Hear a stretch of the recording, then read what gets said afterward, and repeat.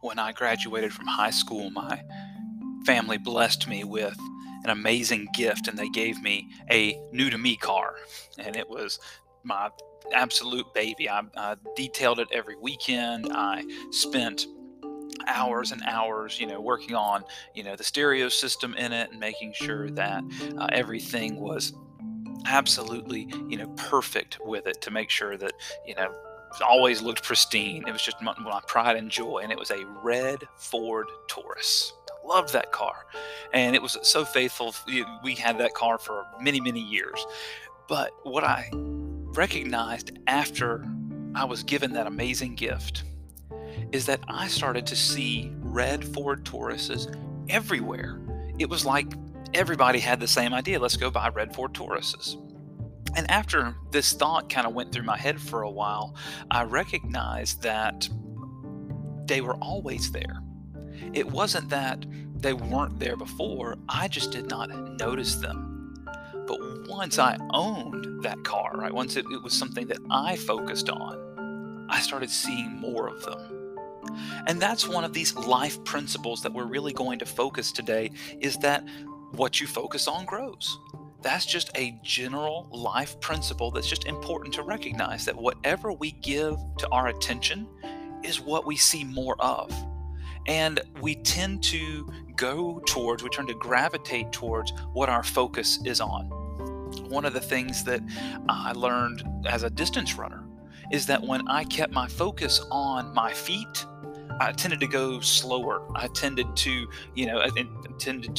get distracted because I was looking down. But if I looked off into the distance at the horizon, I was able to keep a better pace. I was able to, stay more stable and not drift around the road as much. My focus gave me a direction. And what you focus on, man, you just see more of it. What you focus on grows. And you better believe that marketing companies know this.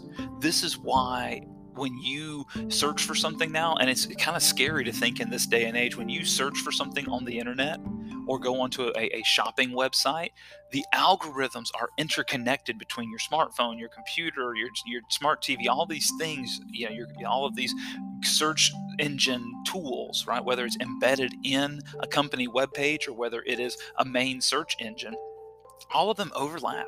And wherever you go to other web pages, those browsers and the ads come up based off what you are interested in.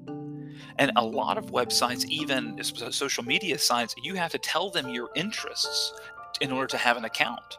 And that way they can send you ads that you are more likely to click on and view the advertisement for. And on top of that, the realization that the average person spends a huge chunk of their time looking at a screen. Smartphones and computers are different per person, but the average American spends 43 minutes a day watching a television screen. Some of us vastly more, right? With streaming content and things like that. That adds up to over 37 hours a year of watching commercials, of watching advertisements. And a lot of your streaming services require you to spend so much time watching an advertisement to go onto it. One of the websites I use for school, I'm working on in my next degree, and I use a works cited web page to help make sure I'm citing my sources properly. To every time I come to that website to use that tool, I have to watch a 30-second ad. I mean, these things are embedded everywhere because the marketing companies know what you focus on grows, and they have a better ability to connect with you if they can get caught onto your focus. And this can be good or it can be bad. Like the knife in my kitchen, it can be used for good or for bad. It's not the thing itself. That knife is not good or bad. It's what I do with it. I can use it to prepare a meal. I can use it to injure myself or others. The knife is neutral. And the same thing's true with technology, right? But if I spend all my time focusing on these ads, the ads send a message to me. And it's just been this way our whole lives. Marketing wants you to believe that you are missing something. that what you have is not good enough. The vehicle you have is not new enough. So trade in your old car and get a new one. The clothes you own are not trendy and fashionable enough. So you need to give those away and buy new ones, right? The technology you have is not up to date, and you don't have the newest things. So you need to trade those in or sell them and get something new that is better, right? To make us feel like what we have is less. And if we give into this, if we focus on this, we're going to believe it. That you can look at your life and find all kinds of flaws. You can look at yourself in the mirror and find all kinds of things that you don't like. We can look at our lives and say, man, I'm not satisfied in these areas. And when you look at the negative grows. And the converse is also the same. When I start focusing on the positive, that's why tons of studies have been done in gratitude and thankfulness.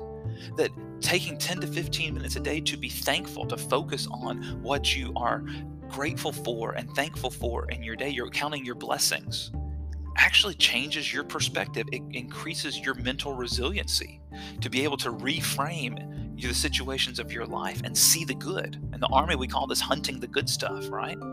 Because what you focus on grows. And Jesus also recognized this. Jesus taught this in the Sermon on the Mount. And we're going to pick up where we left off in the book of Matthew, chapter 6. We're about 2/3 of the way, between half and 2/3 of the way through the Sermon on the Mount. And this next section, probably, in my opinion at least, is one of the most applicable portions to our everyday life. That most of us don't struggle with whether or not we say, like we talked about last time, about fasting. That's not a normal everyday American issue. Maybe it should be, but it's not. Most of us don't give up our meals or things in our life on a regular basis because we're just busy. We have a lot of convenience. We don't also struggle with giving public donations. Most of us don't go into a religious building and give our money in a public way. Maybe you still attend a church community that passes offering plates and people can see it, but a lot of people now give to their charitable donations and to their the church communities online. Our family does, so we don't put money in a plate. We contribute online, and nobody but the church community knows, right? And so a lot of these things don't impact us near as much as this next section. So if you've got your Bible, turn to Matthew chapter 6, and we're going to read a pretty big chunk to start with, okay? But it's all interconnected. There was just no smart way to break this up because this whole portion that Jesus is teaching from verse 19 all the way to the end of the chapter at verse 34, we're going to read that together. But let me remind you of the context. The Sermon on the Mount is all about the kingdom, that Jesus is bringing a kingdom that is going to overturn the system of religiosity and legalism that had developed over the centuries since the prophets stopped receiving messages from God. What we call the intertestamental period, the 400 plus years between the book of Malachi and when Jesus comes on the scene, right? Technically when John comes on the scene, right? Luke chapters 2 and 3 tell us about how God starts bringing his message to John the Baptist in the wilderness, right? And so as we move into this portion of history, there had been a lot of disillusionment. We've talked about this before, but just as a reminder that the people in Jesus's day could not connect with God in a regular way. Maybe 1 to 7 times a year with the local festivals, they would, travel to Jerusalem and go to the temple and offer their sacrifices. Maybe they'd go to synagogue once a week on Sabbath or have a Shabbat meal and prayer service. But the rest of everyday life was just so hard to follow the 613 laws within the law of Moses. And so Jesus is bringing it back to reality, to take it away from this legalism where the religious leaders had put all these parameters and all these boundaries and all these additional rules on top of the rules. Jesus said he didn't come to abolish the law, he came to fulfill it. He came to make it applicable to us, to make it so that we, through him, could satisfy those regulations. So as we pick up in verse 19, we're finishing this section where Jesus wants us to understand that God is much more concerned about our heart than he is our hands. Our public displays don't please God. Now, if our public displays are an overflow of what's going on inside of us, then of course that honors God. And we talked about that last week, where it looks like Jesus makes a contradiction where he says in the beginning that, you're the salt of the earth, you're the light of the world. Do your good deeds before men to give glory to your Father in heaven. But then in the last section, we saw where he said, when you give charity, when you do prayer, when you fast, do it privately. And your Father in heaven, who sees what's done in secret, will reward you, will give you that recompense, that compensation, right? That make things right in your life to bless you. And so it sounds like Jesus is contradicting himself, but what he's saying is that when our heart is right and we do public things, that's going to be the overflow of a heart that is focused on him and his kingdom. But if we're being mindful to not celebrate ourselves, to have humility, to have humbleness in our life, that's the idea. So with this in mind, Jesus is focusing on our heart and saying, okay, where is your heart? Where is your focus? And that's where we pick up in verse 19. So track along with me. We'll read the passage and then we'll work on understanding it and then we'll apply it. So let's look at it together in verse 19. Jesus says, "Don't store up treasures here on earth where moths eat them and rust destroys them, and where thieves break in and steal. Store your treasures in heaven where moths and rust cannot destroy, and thieves do not break in and steal. Wherever your treasure is, there the desires of your heart will also be. Your eye is like a lamp that provides light for your body. When your eye is healthy, your whole body is filled with light. But when your eyes are unhealthy, your whole body is filled with darkness. And if the light you think you have is actually darkness, how deep that darkness is. No one can serve two masters, for you will hate one and love the other. You will be devoted to one and despise the other. You cannot serve God and be enslaved to money. That is why I tell you not to worry about everyday life, whether you have enough food and drink or enough clothes to wear. Isn't life more than food, and your body more than clothing? Look at the birds. They don't plant or harvest or store food in barns, for your heavenly Father feeds them. And aren't you far more valuable to Him than they are?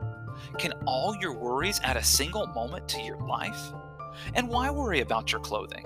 Look at the lilies of the field and how they grow. They don't work or make their clothing, yet Solomon in all his glory was not dressed as beautifully as they are. And if God cares so wonderfully for wildflowers that are here today and thrown into the fire tomorrow, He will certainly care for you. Why do you have so little faith? So don't worry about these things saying, what will we eat? What will we drink? What will we wear? These things dominate the thoughts of unbelievers, but your heavenly Father already knows your needs.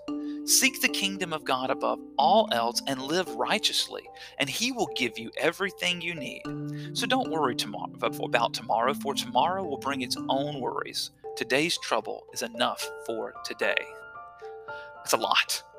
But all of it is centered around this principle of what you focus on grows. Jesus starts off this section with the idea of not storing up treasures here on earth, but storing them up in heaven.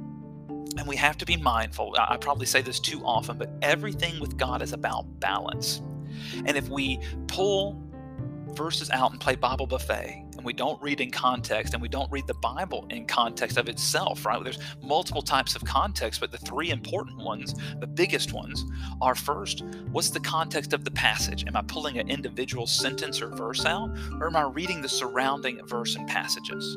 The second thing we look at is what's the context of what's going on when that passage is written, whether historically or in the lives of the people in the situation, right? With the Sermon on the Mount, Jesus is talking to everyday people who aren't super wealthy, who aren't leaders in the political world, who aren't, super well respected and taking care of living lavish lifestyles. These are everyday people trying to survive and make it through another year, make it through another season. And Jesus is trying to help them understand that there's more to life than surviving. See, God doesn't want us to just survive. He wants us to thrive. And that may not mean being on, lifestyles of the rich and famous or being a multimillionaire. But it does mean that there is a life that God wants us to have. Jesus said that He came to give us life and life to the full, right? And so when we look at this section, we don't want to pull just this one verse out, because a lot of people have twisted this passage to make it say, that Jesus is talking about being poor. giving away all your stuff. Don't store up treasures on heaven. And that means we shouldn't have savings. It means we shouldn't prepare for retirement. It means we shouldn't work on paying off our homes. It means we shouldn't, have things in our house that are extra, that are not necessary for life. That's not what Jesus is saying at all. What Jesus is asking for here, and what Jesus is expecting us, is a life of balance. He says, because here on earth, moths eat your treasures. Rust destroys your treasure. He wants us to understand that eventually all of these things will be gone. That the things that we wear, right, our clothes eventually wear out. They don't last forever. Now, once you're kind of done growing, then they can last a little longer. But man, clothes wear out. Clothes stop being trendy. Things, wear holes in them. Man, having children, they outgrow them. They wear them out. They get them dirty and stained. Their shoes eventually get worn out. You do need more. They don't last forever. So what's, at a certain point, what's the point of buying a $500 pair of tennis shoes that are just going to wear out, right? What's the point of that? The other side of that, man, is God doesn't want us to live in abject poverty either. But people have used and abused this passage by playing Bible buffet, taking the parts they like and leaving the parts they don't, to get them to say, you know what? Here we go. God doesn't want us to store up treasures on earth, so you shouldn't worry about your retirement. No, because if God allows us to live long enough, we all need that one day. If I live long enough and Jesus doesn't come back, I'm going to need new tires for my cars. So I need to save for those things. If Jesus doesn't come back before my children grow up, our children are going to need to go get an education. So we should save for that. We can prepare for those things. That's not the idea of storing up treasures. The heartbeat here is saying, am I doing this just for personal gratification? Am I having too much excess? Another great example is here in Florida. We don't get a whole lot of really cold weather. We don't get feet and feet of snow every winter, and I don't need, ski equipment all the time, right? But I do need some cold weather clothes, right? I've got a few sweaters and jackets that are made for really cold weather. I'd be foolish to give them away and say, well, it's Florida, it's warm most of the year, so I'm going to not keep all these extra things. No, that's not prudent. That's not wise. It's actually foolish. It's actually wasting money, because then every year when it gets cold, I have to buy new ones, right? I mean, it's a bad stewarding of what God has given me. Jesus wants us to understand our focus. He says to store up treasures in heaven, because he says where your treasure is, and this is the key part, the desires of your heart will be also. That's the key part that gives us the context of what Jesus is saying. Once again, it's your heart. What you focus on grows. If I'm focused on earthly treasures, that desire is what's going to grow in my life, and it's going to override, and replace even my desires for heavenly things. That instead of worrying about eternity, right? Am I bringing the kingdom? Am I discipling my children? Am I building up a marriage that helps my wife and I grow together? Am I pouring into the lives of other people? Am I being involved in my church community? See, those things, right? When heaven is my focus, when the kingdom is my focus, those are the things that are going to grow in my life. But when my earthly wealth and earthly treasures are my focus, there's going to be too many things fighting for my attention. That's why Jesus goes into this next part saying that your eye is like a lamp. And he says when your eye is healthy, your whole body is filled with light. Now, people understood this metaphor. It doesn't mean that when my eye is healthy that I glow, right? That my body's filled with light. He's talking about light versus darkness. You see, in the Jewish culture, light symbolized the presence of God, and darkness symbolized the presence of evil. That's why the wilderness and that's why the ocean were constant symbols for chaos and turmoil and evil, because God was not a God of chaos. God is orderly, and God is a God of peace. He's a God of knowledge, and his presence is there, and light symbolizes the presence of God. This is why the menorah, the candlestick that would be in the temple, the tabernacle, with the 7 candlesticks, right? That makes a menorah. If you've never seen one, you just Google it. But it's a lampstand that had 7 spots for lights to be in it, and they had to be burning in the temple every hour of every day, 24/7, 365, because it symbolized the presence of God with his people. And so when my eye is filled with light, when I'm focused on God's presence, my whole body's going to be filled with his presence. Everything in my life will be focused on God. But oh, when my eye is unhealthy, I'm filled with darkness. When I focus on and fix my eyes on the things of heaven, that's what I'm attracted to. That's what grows in my life. When I am focused on the things of darkness, on the things of evil, those are the things that grow in my life. One of the things that's an unpopular thing in this world, and especially in our American culture, is jealousy. And we've talked about this before, right? Shakespeare called jealousy the green monster. But every emotion God gives us is useful if we apply it right. I can look at somebody else and see what they have, and I can be jealous of that. And I can do one of two things. I can get bitter, or I can get better. If I get bitter, it leads to coveting. It actually means I want that person to be injured and hurt, to fall off that pedestal and make me feel better about myself. That's evil. And if I focus on that, if I get bitter, then man, everything I see is going to be filtered through darkness. You see, when I focus on the negative things in my life, that's all I see. I can even look at my amazing job that I love so much, and I can get bitter about it. I can say, oh, I have to leave my home. I have to spend extra hours. I have to work on projects. I have to do all these things. Man, I just am so tired, and I hate this job. I can get bitter. I can look at my spouse. I can look at my children. I can look at myself. And if my eye is full of darkness, that's what's going to grow. The opposite is also true. This is why Jesus ends this section by saying, if the light you think you have is actually darkness, how deep that darkness is. How can a person not tell the difference between light and dark? Remember, we're talking about God's presence, about heavenly things. How many times in life do we focus on things that we think are good when they're actually bad?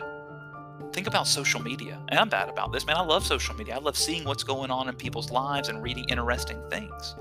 But if all I do is focus on social media can give me a false sense of connection. And so many studies have shown this, that I feel connected when I'm really not. That's looking like light, but really being darkness. I'm not saying you can't use social media if you use it the right way. But if I try to get my connection to other people through social media, I will find darkness and loneliness and disconnection, right? If I begin to say, you know what, I need to be healthy, I need to exercise and eat right. Well, if I'm looking at that thing and say, that's a great thing to be healthy, to steward my body, but I let that become my focus, then I stop enjoying life. I stop saying, you know what, I'm not going to enjoy that meal because it's got too many calories in it, and I'm going to, end up, focusing so much on what my body looks like that I don't enjoy my life. I'm, counting my macronutrients and, not enjoying the good things of God, the life God has given me. And so it looks like light, but it's actually darkness. That's the deception of feelings, right? We've talked about feelings before, that feelings are wonderful gauges, they're terrible guides. So what do we do with this? How do we know if what we have, what we're having our eyes focused on, is actually light or darkness? Jesus gives us the recipe. He tells us this in this next passage. You can't serve two masters. You can't serve God and money. And he says this. He says, you'll hate one and love the other. You can't serve God and money. Now, there's more things to serve besides money, but money was a focus for people in Jesus' day. Because if you had enough money, you could relax. You could have servants, and you wouldn't have to cook your meals. Servants would cook your meals for you. If you had money, you wouldn't have to make your clothes. You could buy your clothes, and it would free up that time. If you had money, you could have servants and farmhands to work your vineyards and to plant your gardens and to tend to your flocks and animals, and you could just spend your time relaxing. In the Roman world, in the Hellenistic environment, every culture has had this, but they really celebrated this idea of leisure time. And so for the Jewish people surrounded by that, they probably had to be feeling the same thing. Man, if I just have enough money, I can enjoy my life so much more. That's timeless. We feel the same way. We think, oh, if I just have enough money, then my life will be better. It'll be easier. But the reality is, you're just trading a different set of good and bad. That when you don't have a lot of money, life is simple. You're just trying to survive, and you have simple things. And so, yeah, you're trying to get food in your belly and clothes on your back, but it's easier to appreciate stuff. A hungry belly appreciates every meal. A person that has been homeless appreciates every roof over their head because they know what it's like not to have it. And so if we get a lot of money, we lose that perspective. And so we can't serve them both. Money is a wonderful tool. It's a terrible idol, right? Everything in balance. So what do we do with this? Jesus gives two real life examples from their day that even is something we can focus on. You see, for them at the time, so much of their life was built up on food and clothing. And every day they would wake up and have to think about those things. They would have to shear the sheep, turn the wool into yarn, turn the yarn into clothing. And they'd have to stitch and put all these things together. They'd have to work the loom. They'd have to, do all the things themselves in order to have the ability to have clothing, because your clothing wear out. That's what he said. Moths destroy these things. They'll eat your clothing. That's why most people would only have a few sets of clothes. But man, can you imagine being a mom as your kids grow? How often you just gotta spend all day, every day making clothes or fixing clothes when kids tear stuff up. You couldn't just go down to the store, most people, and go down to the department store and buy new clothes. Most people couldn't afford that. You'd have to work to get it. Or food. There weren't refrigerators and prepackaged shelf-stable foods. That's a huge blessing we have now. Canned foods, what a blessing.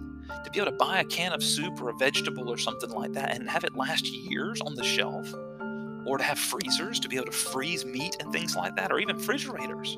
All of these things are things we take for granted, but every day they would have to get up and seek their daily bread. They would have to make bread every morning. And pretty much from the start to the finish, you'd have to start one meal, and when that meal was eaten, you'd have to start preparing for the next one. And so it would make sense that they would worry about this. Jesus uses this word worry. And I think that's a pretty important thing, that when we talk about worry and concern are two different things. Worry is what happens when I'm fixated on it. When I've done everything I can do, but I just can't let it go. Imagine if you found yourself unemployed, that you had lost your job, and now you've got to get another one. And so you do what you need to do. You update your resume. You start handing out. You apply for jobs. You're doing interviews, right? You get your hairs cut and you wear nice clothes and you go to these interviews. And then when you come home, you just can't stop thinking about it, and you just marinate on that idea over and over and over again. That's worry. Worry is when I've done everything I can do and I can't let go of it. That's worry. That's different from concern. Jesus is not saying we should not be concerned about things. He's actually saying that we should be we shouldn't be over anxious. That's what the word in the Greek for that is the word marinate, which means to be over anxious, to be over concerned. And so Jesus is not saying don't be concerned at all with food and clothing. He's saying don't be over concerned about it. One of the things I teach my girls is this idea. I tell them, I say, do your best, trust God with the rest. That's all you can do. There's nothing wrong with being concerned about things. If a doctor tells me that I have a sickness or an illness, I should be concerned about it. But I don't worry about it. That's the balance. I do my best, but then I trust God to do the rest. So what do we do with all of this? How do we apply what Jesus is telling us? He gives us the answer in verse 33. Seek the kingdom of God above all else and live righteously, and He, God, will give you everything you need. Now, one of the things that I recognize is that it's easy to say and hard to do. But I love what Paul references in Philippians chapter 4 in this famous passage, right? We know in Philippians 4, he says, I can do all things through Christ who strengthens me. And that makes wonderful t-shirts and banners for sporting events. For some crazy reason, we decided to add that into sports. But one of the things that Paul is talking about in that context is being content with what God's given you. He says, I've learned to be content with whatever I have. He says, I can live on nothing or with everything. He said, I've learned the secret of living in every situation, whether it is a full stomach or empty, with plenty or little, for I can do everything through Christ who gives me strength. And when he talks about this, he says that I know that God will supply all of my needs according to His riches in glory, right? When that's what he's talking about. And this idea of prayer, of being focused on what matters, is all what Philippians chapter 4 is about. So what do we do? You and I need to recognize that what we focus on, it grows. Whatever we're fixated on, that's what we're going to see. And if you're dealing with positives and negatives, if you're focused on the positive, you'll find more positives. We shouldn't ignore the negatives, but what are we focused on? What's my fixation? Am I fixated on the kingdom? If I'm seeking God's kingdom first, everything else falls into place. But if I'm focused on the things of this world, do I have enough money? Do I have enough clothes? Am I trendy enough? Am I fashionable? Do I have the newest stuff? Then you're going to continually be in want because it's never good enough. There's always something newer, there's always something better. As Solomon said in Ecclesiastes, it's like chasing the wind. But if we become satisfied in the kingdom and trust God to provide for us, we do our best. We trust God with the rest. Why? Because what we focus on grows. And I pray that blesses your life.